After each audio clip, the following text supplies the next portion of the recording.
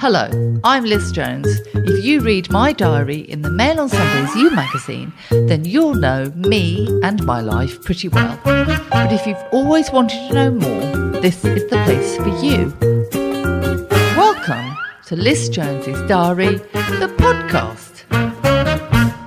I'll be taking you behind the scenes of this week's column before digging back into the archives to find some of the most shocking and hilarious stories from the last 20 years.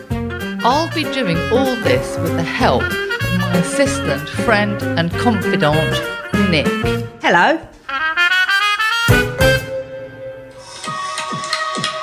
You look like you've gone into shaman mode. What is this anyway? What is going on? That's a tabla. No, I mean, it's lovely, it's very good, but why?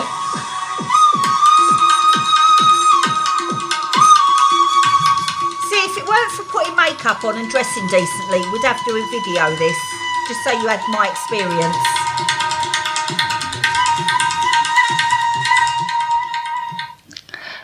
That was... Pop pickles.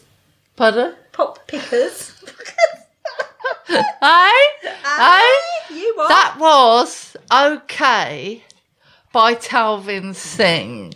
And that is one of my... After... Oh, God. Yesterday.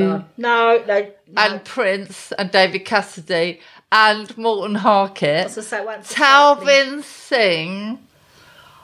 Oh my God. And I remember getting the album, Okay, and I remember dancing to it at a house disco in Holborn. And when the tablas finish and the beats come on, a whole room is heaving. Oh, don't you love that? And I actually hired Talvin Singh. To do what? Not to go out with me, although that was a possibility. I was gonna say. This is how connected I used to be, everyone. I put on an exhibition of photographs at the Metropolitan Hotel in Hyde Park on Park Lane, hosted by Giorgio Armani, and I hired Talvin Singh to be on the decks, and he played that record. So I'm doing Banging House with Giorgio Armani. Can we just do a little video to put up with this when we tweet it? Banging House. Because anyone that's listening to this and not actually seeing your actions is missing out. It got the dogs excited, didn't it? Well, Teddy was going for it, wasn't he? Teddy was joining in. But it was kind of like a revelation. You know how you have a revelation? And I was just suddenly excited and enlightened by Indian culture. And I thought, this is amazing. Tabla playing is amazing. And I went to see him play on the South Bank, and I just thought it was just an absolute revelation because it was so colourful and warm and unlike anything I'd ever heard before. And because of Talvin Singh, I then married an Indian because he was sort of washed with Talvin Singh's music. And when we got married, we had a sitar player playing. Oh, beautiful. And he kept asking me for his money. And we had Indian canapes. So it was all quite Indian. And I was attracted to my husband because, and I'll get to the peg shortly. And we all know what a peg is, do we yes, not? It's now? what you hang your story onto it. I fell in love with my husband and married him partly because he was Indian, because I found it so different to anything else I knew, and I found it fascinating and interesting, and I loved the food and the culture. And I went to India with him many times. We went to Lake Udaipur, and we got on a boat and we sailed across the boat, and there was an elephant, and we did yoga, and there was... Him being Indian was part of who he was and who he is. Yeah. And I was fascinated by it. And as I say, I went to India and we went walking in the Himalayas, and I wore marigolds and met so many amazing people.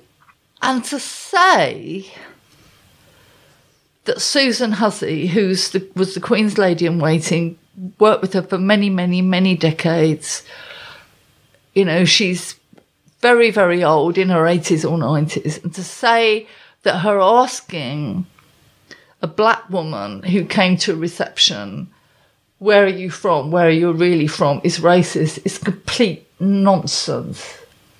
Because it's, what else do you say to someone at a cocktail party? You know, if I met someone with an Australian accent at a cocktail party, I would first of all say, do you know Nigel? God. Can you spy on him for me? Has he married again, if you've got a telescope?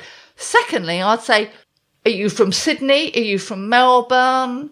Did your family emigrate there? Why have you come to England?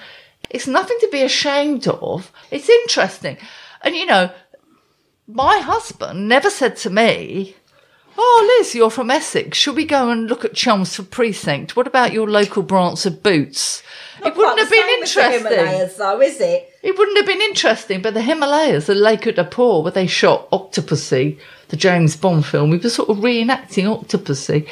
That sounds very romantic. It's interesting, and it's part of what makes you who you are. And I'm sure Susan Hussey, who's since resigned, and she's very apologetic. And I was quite shocked by the reaction of all the newspapers today, in the Times and the Daily Mail. They're all saying this is terrible, it should never happen. William, she's his godmother, he said this is terrible, she's resigned.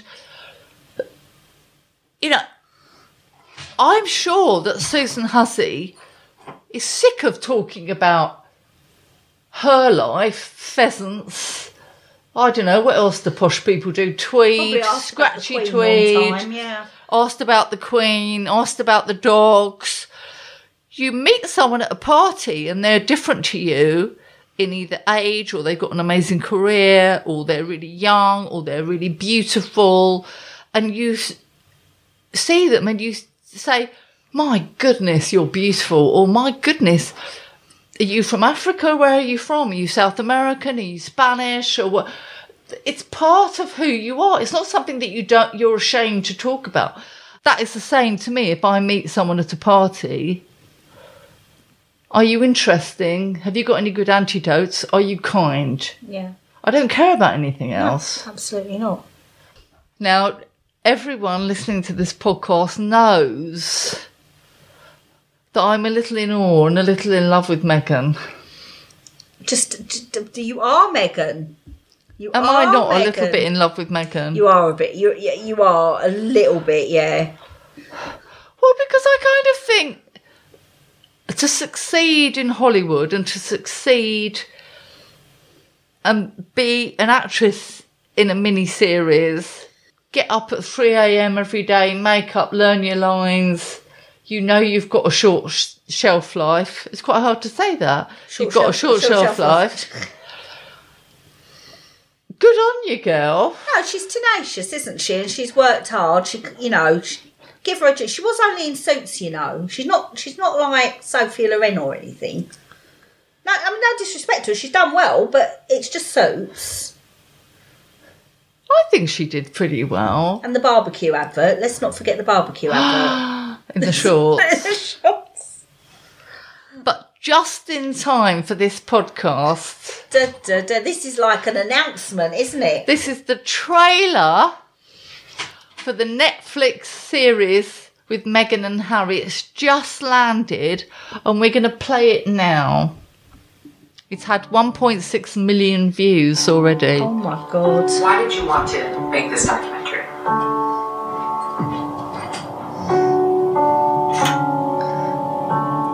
Look at Harry with the guitar. He's quite handsome, really. There's lots of cheesy, kissy, lovey-dovey photos. Beagle. Pregnant tummy. Another beagle. Sees what's happening behind the closed doors. She's in tears. She's got a French manicure. She's at the funeral of the Queen. I was there. I was in the queue. I did everything I could to protect my family. Lots She's in of tears. Things. She's Lots in of tears. Newspapers. Flashbacks. When the stakes are this high, does it make more sense to hear our story from us? I cannot wait. No, it's Coming a binge shortly. watching it. It's a binge Coming watch. shortly. How many episodes is it? Is it just one? I don't know, but I can't wait. No, I can't wait. Everyone's going to watch that, aren't they? If you haven't got Netflix, you're going to get Netflix. I wonder if there's going to be a shot of Meghan chasing the beagle because he's got no recall. Well, if she's got recall from her beagle, I'm not going to be happy because every single bugger I talk to on Twitter or anywhere else, as the only good thing they've got is a long lead on a beagle. Beagles do not come back. There was a very unflattering photo there, wasn't there, at Westminster of Catherine and Meghan looking a bit wounded behind her. But there's a beautiful picture of Meghan in a hat at the Queen's funeral. So I queued, not everyone queued. I queued, not everyone queued. I queued. I've got my badge. I'm keeping that. Your little wristband. And I know there was a lot of criticism of Meghan online saying she had this special gel that when it melted, it looked like she was crying. Oh, for God's sake. I don't believe that for 1 minute. I don't believe that either. I mean, for God's sake. Let's face it, this trailer is obvious. It's very biased. I mean, we've got lots and lots of I'm so in love and we're so happy pictures, moving on to I'm so tearful and distraught pictures. And actually, I think it's a bit nasty in the trailer to put a picture of Kate looking so stollen-faced. But also, if you're married to someone who sits there with a guitar, and you've got 2 children, you've got a very naughty beagle, you've got a Labrador, you've got to straighten your hair. I would be saying, Harry, stop strumming that wretched guitar. You're never going to be George Harrison. Go and empty the dishwasher. Stop strumming. But no, stop it. My love. Stop it. On all her podcasts. Harry, my love. My love. Stop it. Stop it. Yeah. I mean, don't get me wrong. I am desperate to watch it. I am desperate to watch it. I do think that their titles for little Lilibet and Archie are buggered. I do. I think there's not going to be... Lilibet and Archie are going to have to work in Lidl, aren't they? Yeah. And the thing is, this was made, wasn't it, before the Queen died? Can you imagine? They've updated it, though. They've tacked on some stuff at the end. Yeah, because she's at the funeral, innit? Oh, yeah, true. They've added to it. They've used the Queen dying to add to their documentary. You see, lots of people felt that she was wearing a microphone during the walkabout and during the funeral. No, but I do think this is all a bit low rent. I do. I think it's all just a bit cheesy, American-y, low renty. But Charles made a documentary, didn't he, with Dimbleby? Diana did an interview with Panorama. How is this any different? Well, I don't think any of it's except with more guitars and more beagles. And all this lovey-dovey, we love each other, we're so happy, in your face, coupledom. That gets on my nerves a lot. That really gets on my nerves. I'd say, put your guitar down, Harry. Put each other down. Put your guitar down and go and mow the lawn. No, Meghan, put Harry down. Leave him alone. Let him walk on his own. He can take his own weight. Drop him, for God's sake. Drop him. She does look beautiful in it, though. Do you know what? She is beautiful, and she's obviously tenacious, and she's a woman that knows how to get what she wants. But honestly, for me, he had such a close relationship, which was really evident with his brother and his sister-in-law. They ran a charity together. They were always together. They were always laughing and having fun. And I think it's a real shame when another person comes into existing relationships like that and then it all blows it up and they blow apart. I think that's a real shame.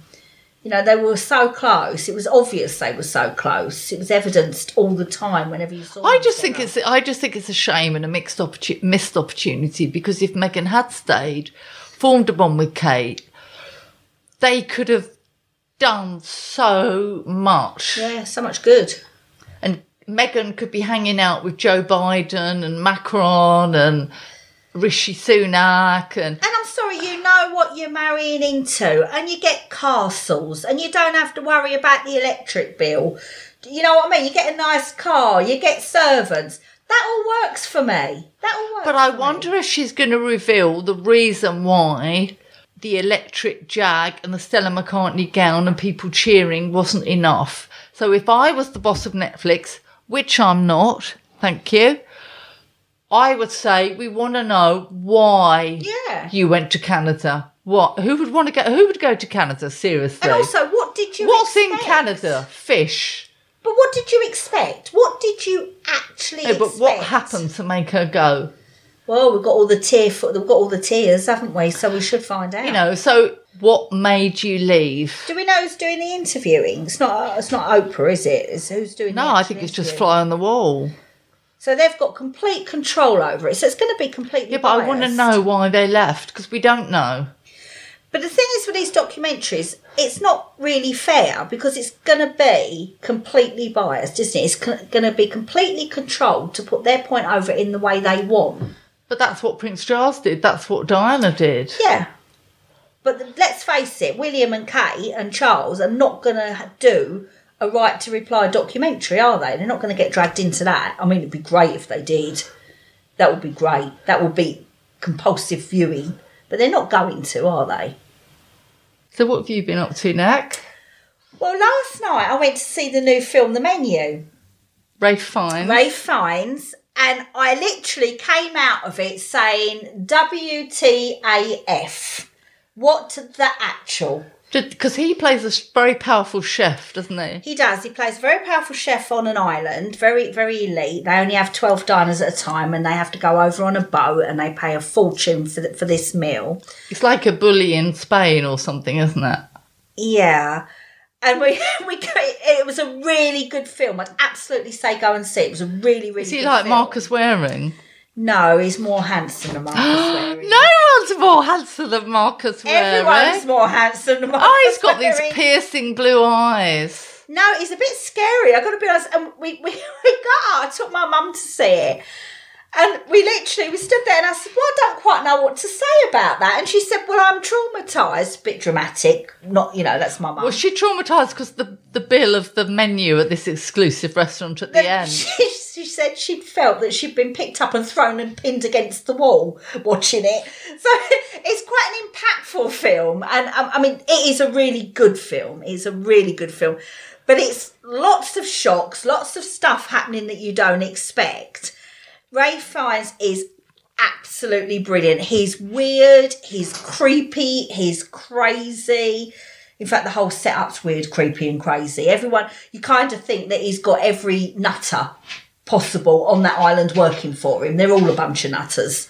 And it sort of starts off quite normal. And then the first thing that happens, and I don't want to sort of give stuff away because that's the beauty of this film, is stuff happens you really don't expect. Does he make panna cotta with a perfect wobble? No, there's some very, there's lots of foam. Do you remember we went to... I don't like foam. We went, didn't we, to a New Year's dinner and it was a 12-course thing. I don't want foam. There was cauliflower foam. It was a white theme, wasn't there? So there was cauliflower foam. There was... What else foam was it? Mushroom foam. There was all these foams. I remember once I interviewed Jamie Oliver to be my cookery writer and I went to his restaurant in Knightsbridge. Only when we got there, me and the very willing Kerry, unlike me, did we realise it was a truffle-only restaurant. So Jamie's got this whole menu and I said, I don't like truffles. So his face fell. No, I don't like truffles. I don't like truffles. I can stomach a little bit of truffle oil. But honestly, like with this... Would you say people should go and see this film? Absolutely. It's a really good film. Do you see Ralph Fiennes' front bottom? No, there's no nudity. Oh. It's a really good thriller. It's what I liked about it. It's very different. It's not your normal sort of go to an island and everyone's killed, and it's got lots of different things that you just didn't expect. That's got quite a lot of shock value. It's quite funny with all the food coming out because you're just thinking, if I was paying that amount of money and they brought that to me, not a chance in hell. Not a chance am I eating that. Where's the chips? And there's some really good characters in there. Some really, really, it's done really, really well. But Ralph Fiennes is brilliant as the chef. He's just so creepy. He really is so creepy. But no, absolutely go and see it. Have you watched White Lotus yet? No, I'm still intrigued about the suitcase. Yeah, but season 2, episode 4, the last scene. Oh my God! Is this back to the suitcase or front bottoms, back bottoms? No, there's nothing like that in this. This is a whole film that manages... Well, maybe because they're in a kitchen, they don't want anything to be burnt. There's quite a lot that's burnt in this film, but I'm not going to go into that. But not your bottom. No, it manages a whole film without sex, nudity, anything like that. And it's still entertaining. Go see it, seriously. Do you want to hear about this week's column? Is there more front bottoms in it? Well, you know Harry's memoir is called Spare, and everyone's worried about the memoir coming out in January. It's about his family. I literally can't wait. I've got it on pre-order. I can't wait. I think Harry's been copying me. He's been copying. He's been copying you. Yeah. Of course. But you're Meghan, and he follows in Meghan's footsteps. It's only natural he's going to follow in yours. And I actually tried, probably the second time in 22 years. I did try to get this one pulled.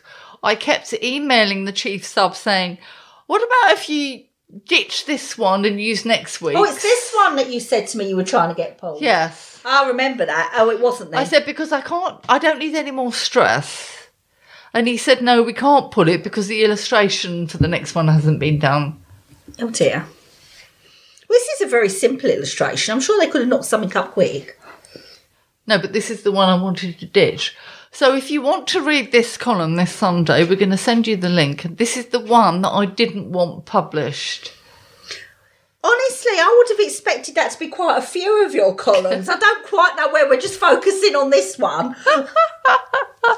It's because I'm not scared of David. We've had lots of times Liz writes a column and then she says to me, I'm not coming out of the house on Monday.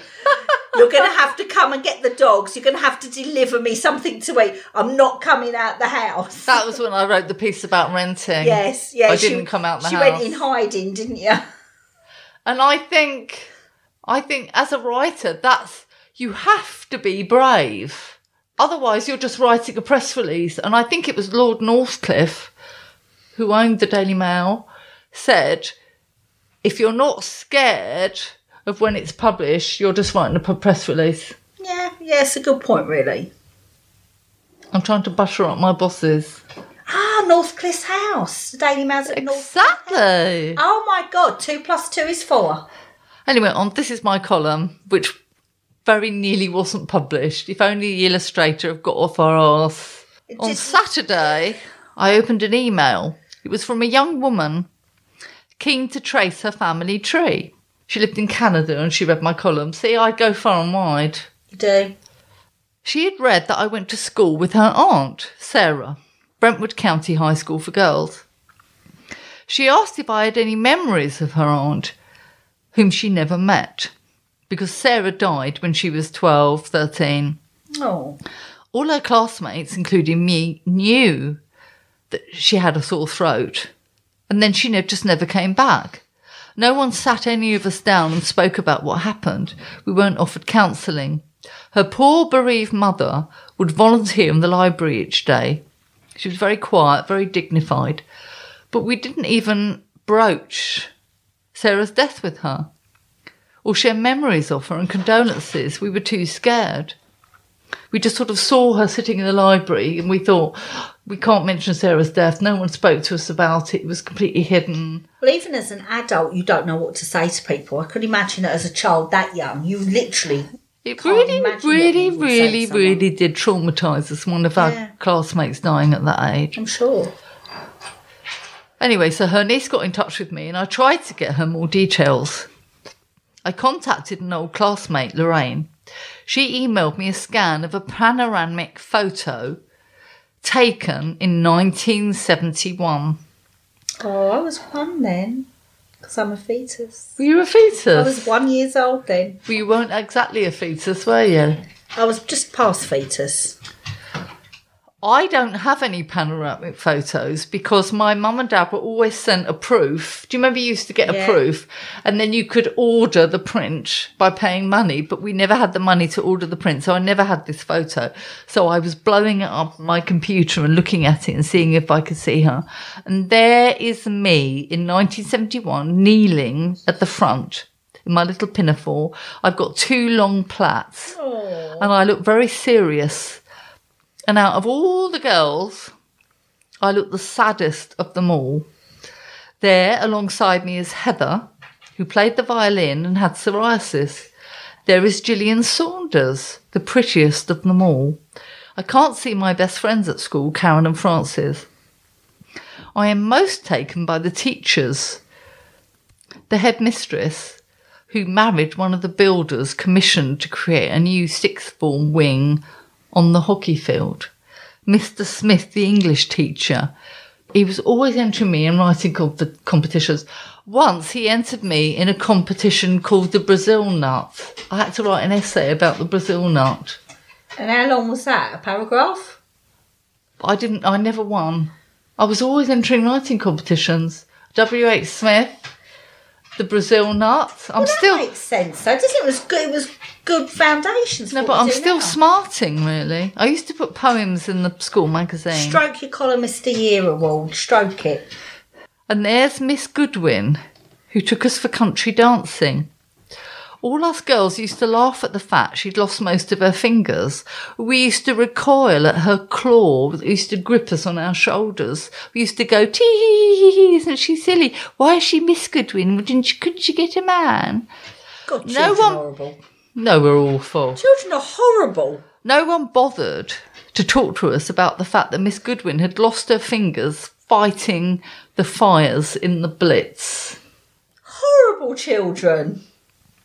That she never married, as so many women of that generation lost fiancés in the war. We never looked beyond ourselves. We weren't curious. And with a shock, looking at this panoramic photo, I saw my sister near the back. She has a feather card and is smiling. She was always giggling. So I was always miserable. She was always giggling. She had passed 13 plus to get in. And she always said she was happier at a secondary modern because she wasn't very academic. I feel a sudden pang of loss. There we are, in the same school, wearing the same uniform. And now we're so estranged. We're like Harry and William. Not quite. How did it all go so wrong? But then I remember that after that photo was taken, she said to me, "You might have the longest hair in the school, but it's also the greasiest." Our bathroom at home wasn't heated, and it was usually booked up by 7 children in the family, 2 adults, so my mum could only wash me in the kitchen sink once a week. So it wasn't my fault my hair was greasy, but she made fun of me. My sister used to kick me all night in our shared bed. She made me do her homework. She screamed when she got home to find her red cable knit was warm. I'd borrowed it. I was forced to tag along on cinema visits to Chelmsford when she was seeing a married man who had a young baby. She was so volatile, I learnt to placate her, give her things to keep her calm. My parents were scared of her. When she became a nurse on night duty, my mum and dad would have to be there to get her up, make her pack lunch, iron her uniform.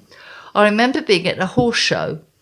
I was sitting proudly on my horse called Monty, with my number on my front, wanting my parents to see me win a rosette and be proud of me, but they rushed home before the competition was over to get her up. All day was about them getting her up for work. Awful. I learnt to give people stuff because of her. With my sister, it was £1,000 when her partner left her and she spent it on a TV. When she had a child, I lavished him with gifts. I learnt the only way to survive was by giving people things. Her, then my husband, then White Pepper Guy, everyone in my life. I feel I have to give them stuff.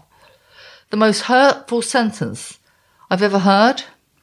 We were fighting and I said, "It's a shame, it's such a shame. I was going to take you and your son to Ibiza this summer to a villa. I've taken you on so many lovely holidays. Africa, Babington House, East Sussex, Anushka Hempel's hotel in London for our niece's wedding, Bath." "Bath," she said. "That was only a weekend." And I felt, looking at this panoramic photo that my parents could never afford to buy a print of, that one person can scupper your whole life. I'm peering at these black and white faces, the white shirts, the ties, the skirts, the blazers with the piping. And it's like the opening credits of a Netflix crime series. So mundane, so ordinary, but lurking is somebody who wants to destroy you. And destroy me it bloody well has. Yeah, I mean, I know your sister, and it's not your imagination. She truly is horrendous. Absolutely horrendous. I'm not surprised you felt like that. But in that photo taken in 1971, you can already see the dynamics. Yeah. I'm all straight back to nervous and sad. She's laughing. Isn't it unbelievable? It's like a though? Netflix crime thriller. No, it is. And I think, you know, we don't realise how we are shaped when we're younger by these people around us. You know, if you've got someone around you that's bullying you or narcissistic or difficult, or you have to people please them, it creates your whole persona for the rest of your life. It created my character because I believed that unless I give people stuff, so holidays, a play nest, an iPad, a computer, an iPhone, outfits, shoes, a house, I've learnt that I had to give people stuff so that I could survive. But then it still wasn't enough, was it? It still wasn't ever enough unless you... But with every... Like, look at my husband. He had an amazing townhouse in Islington. I got him an agent. I helped him with his book deal. I helped him with his column. I introduced him to famous people, newspaper editors. He was in the absolute eye of the storm, and it still wasn't enough, and he still cheated on me, and he still calls me a racist in the Telegraph. Yeah. So weird, isn't it? I should have stuck with Talvin Singh. You should have done. Paul McCartney. Yesterday. You walked away from Paul McCartney. I've still not forgiven you. I still think he could do with me, really. Offer yourself. I think we're on a level. Offer yourself. Don't sing though, for Christ's sake. Don't show him what you've done to his music. No. Stop it. Stop it.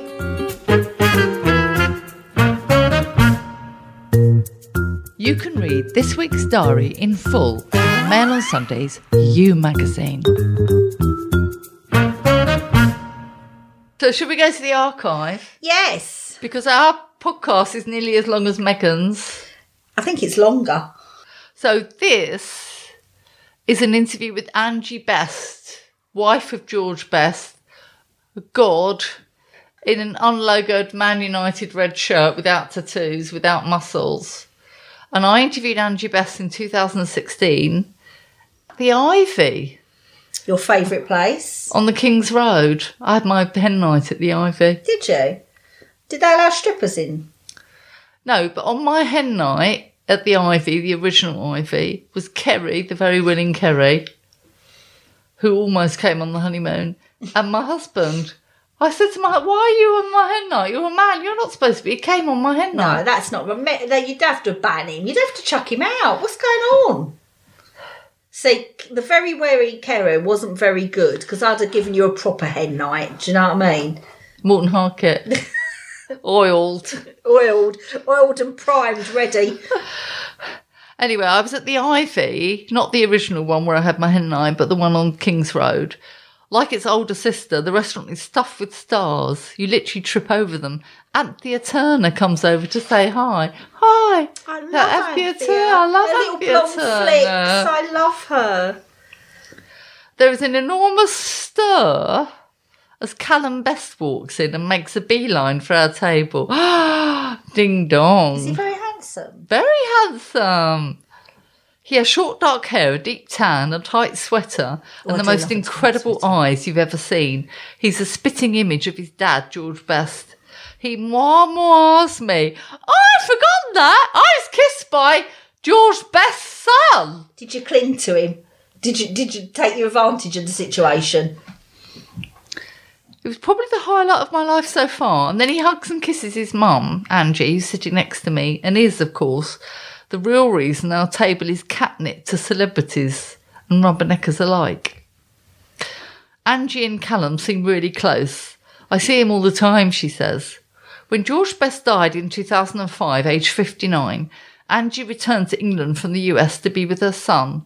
Or, as straight-talking Angie puts it, when George passed, Callum went into a tailspin, so Mum had to come over and save his sorry arse. That sounds like something my mum would say. Callum, now 35, overindulged in drunken drugs and, like his footballer father, was declared bankrupt. Callum, we've got a lot in common. Would you like to more me again? His parents split up when he was a toddler and he found it hard to form a relationship with George. His father would have Callum to stay, but then ignore him. George once, Callum claims, left him, aged 11, alone in a hotel while he went on a bender. It was Angie who converted her son to health foods and exercise. Now Callum is a father. Does Angie enjoy being a grandmother? She stiffens.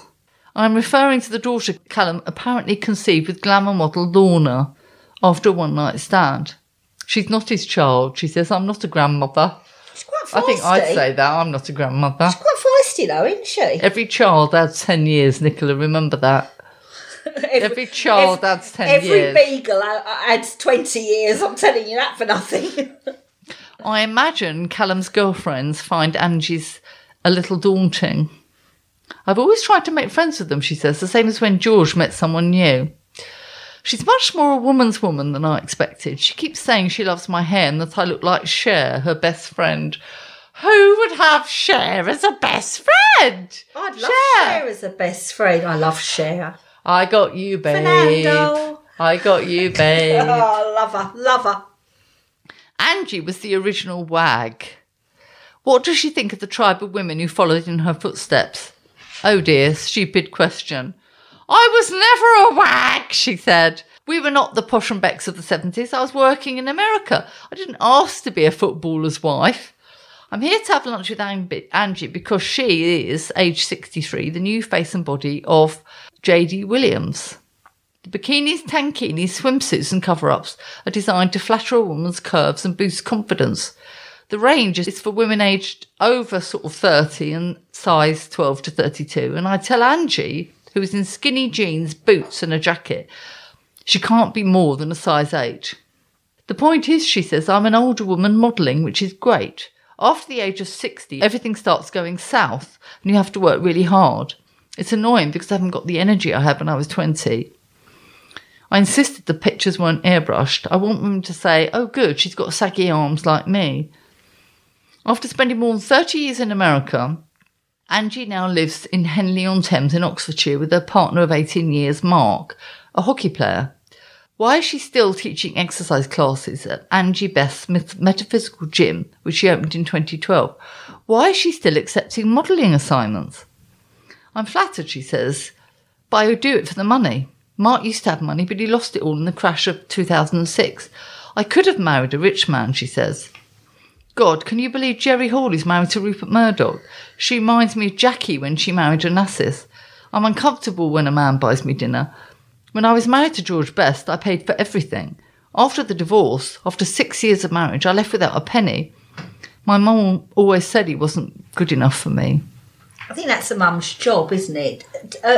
Yeah, but he was George Best. But do your mum ever think anyone's good enough for you? Ever? Ever, ever, ever? I tell Angie we have a lot in common. Not that I married the most talented, handsome footballer of all time, but that I too have had a facelift. She high-fives me. And I too have lost relatives to alcohol. I tell her I wrote about my sister's death from alcohol, which meant my nephews barred me from the funeral. Well, you shouldn't have written about them, Mum, she says. But isn't it better to talk openly about addiction? Callum commendably works with a charity that helps the children of alcoholics. I tell her the fact that a woman, as strong as she is, couldn't stop George from drinking makes me feel less guilty that I wasn't able to help my sister. You shouldn't feel guilty. I don't feel guilty I wasn't able to stop George drinking, she says. When Angie met George, she was a 23-year-old personal trainer and health nut. He was at 29, already past his prime, and drinking heavily. Born in Belfast, he'd been signed by Manchester United aged 15, became the club's top scorer for 6 consecutive seasons, then quit aged 27. He and Angie could not have been more different. He never tried to get me to drink with him, she says. He loved the fact that I was healthy. I've never even smoked. I never drank. Did she know about his drinking and womanising before she married him? Of course I did. But the other women only had him when he was drunk. I had him when he was sober. What I didn't realise at the time is that he wasn't an alcoholic. He was suffering from depression. I say perhaps his depression and addiction were genetic. George's mother was an alcoholic. And it turns out the science of our genes and how our bodies work is Angie's special subject. What we eat can change our genetic makeup, she says. Our genes and our DNA can be altered by food. I've been taking supplements since I was 22. My secret, she says, you have to change the way you think about your body, the way you think about food. Cake is not a treat. It's going to poison you. If you want to age comfortably, without question, you have to exercise. Does she ever get a day off? Of course I do. Today, for example, meeting you. I've got 20 more good years. And for those years, I want to be upright, pain-free and strong. I want to play tennis and ride. I want to follow my son around. She does look sensational. Her face, she's a classic beauty. She reminds me of Bo Derek or Catherine Deneuve. Barely has a line on it. Why, given that she's so healthy, did she have a facelift aged only 44? I went to see a surgeon in Beverly Hills and he said, "Oh, I can't do anything with you." And I thought, damn, I was really looking forward to it. Then he called me and said, "Let's have another look." So I got a freebie. Will she have more surgery? Maybe a skin tuck. I'd hate sagging jowls. We order food. She tucks into prawns and ice cream, strawberries and cream. This is all very well, but will she find herself paying for it later? Of course. I would have to eat something very clean tonight. Organic crab with lots of cucumber. Again, it's like when I went for lunch with Mary Helvin and she said, "I don't eat white food before 6 p.m. I don't eat white food before 6 p.m. Angie, just like me, grew up in Southend-on-Sea. Yeah, Southend. Her father ran a betting shop. She started ballet aged 5 and carried on dancing when she moved to New York to be a model aged 19. I sat for David Bailey once, she says. I was excited. I had no makeup on and he took a photo of the top of my head. In 1974, she moved to Beverly Hills to teach dance to Britt Eklund, Maud Adams and Priscilla Presley before becoming personal trainer to Cher, with whom she's still a close friend. She phoned me the other day to say she was upset because everyone around her is dying. The following year, Angie met George at a party in Malibu. He proposed 3 years later and they married in Vegas. He forgot the ring and admitted to tell Angie he'd sold the rights to their wedding photos. At the mention of his name, she rolls her eyes and starts yawning. "Why do you keep asking about George?" she says. "It was a long time ago." This is slightly disingenuous as she's kept his name, even uses it on the website of her gym, offering the best in training. But still I do as I'm bid. What was he like when you met him? He had these beautiful blue eyes and a dimple right here. I think his eyes were green. Angie has said in the past that there were no good times with George, but she seems happy now. She loves horses and keeps a thoroughbred near her home. I put thoughts out into the universe to get what I want. I believe in spirituality. The most recent example was when I put it into my head that I would dearly love a horse. Then I got a call from a friend who said, "Do you want a horse? I believe that what you think about will come to you if you're meant to have it." And she also told me the moment she realised she couldn't be with George anymore, she was driving along in America and there was this man crawling through the rain on the road and it was George Beth. No. He was just crawling around on the road. My dad used to do that. He'd get drunk at the pub and crawl home and he'd often fall. And she thought, I cannot be with this man any longer. It's awful. It's awful. So she cosmic ordered a horse. Yes. Well, what's happened to Tom Cruise then? Because I couldn't think any more about that in turning up. You're not doing it right. You're not eating enough supplements.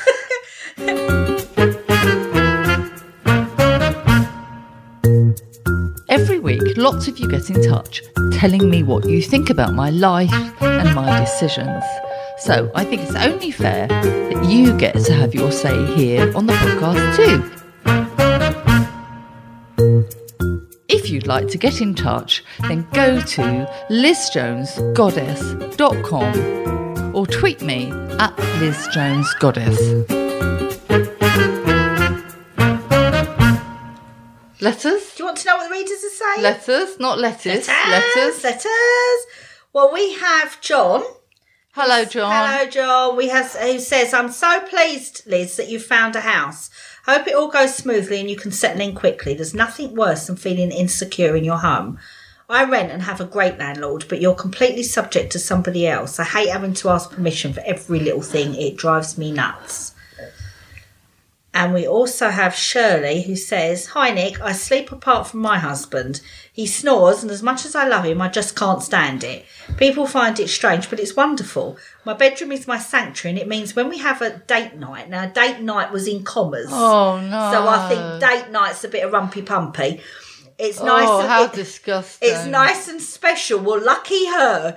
But as soon as he goes to sleep, I'm off. Well, that's it from us this week. If you enjoyed listening to Liz Jones's Diary, the podcast, why not visit mailplus.co.uk/subscribe to get access to all our podcasts, videos, opinion pieces and more. I'll be back next Sunday, but for now, I'm Liz Jones. And I'm Nick. Goodbye. Goodbye.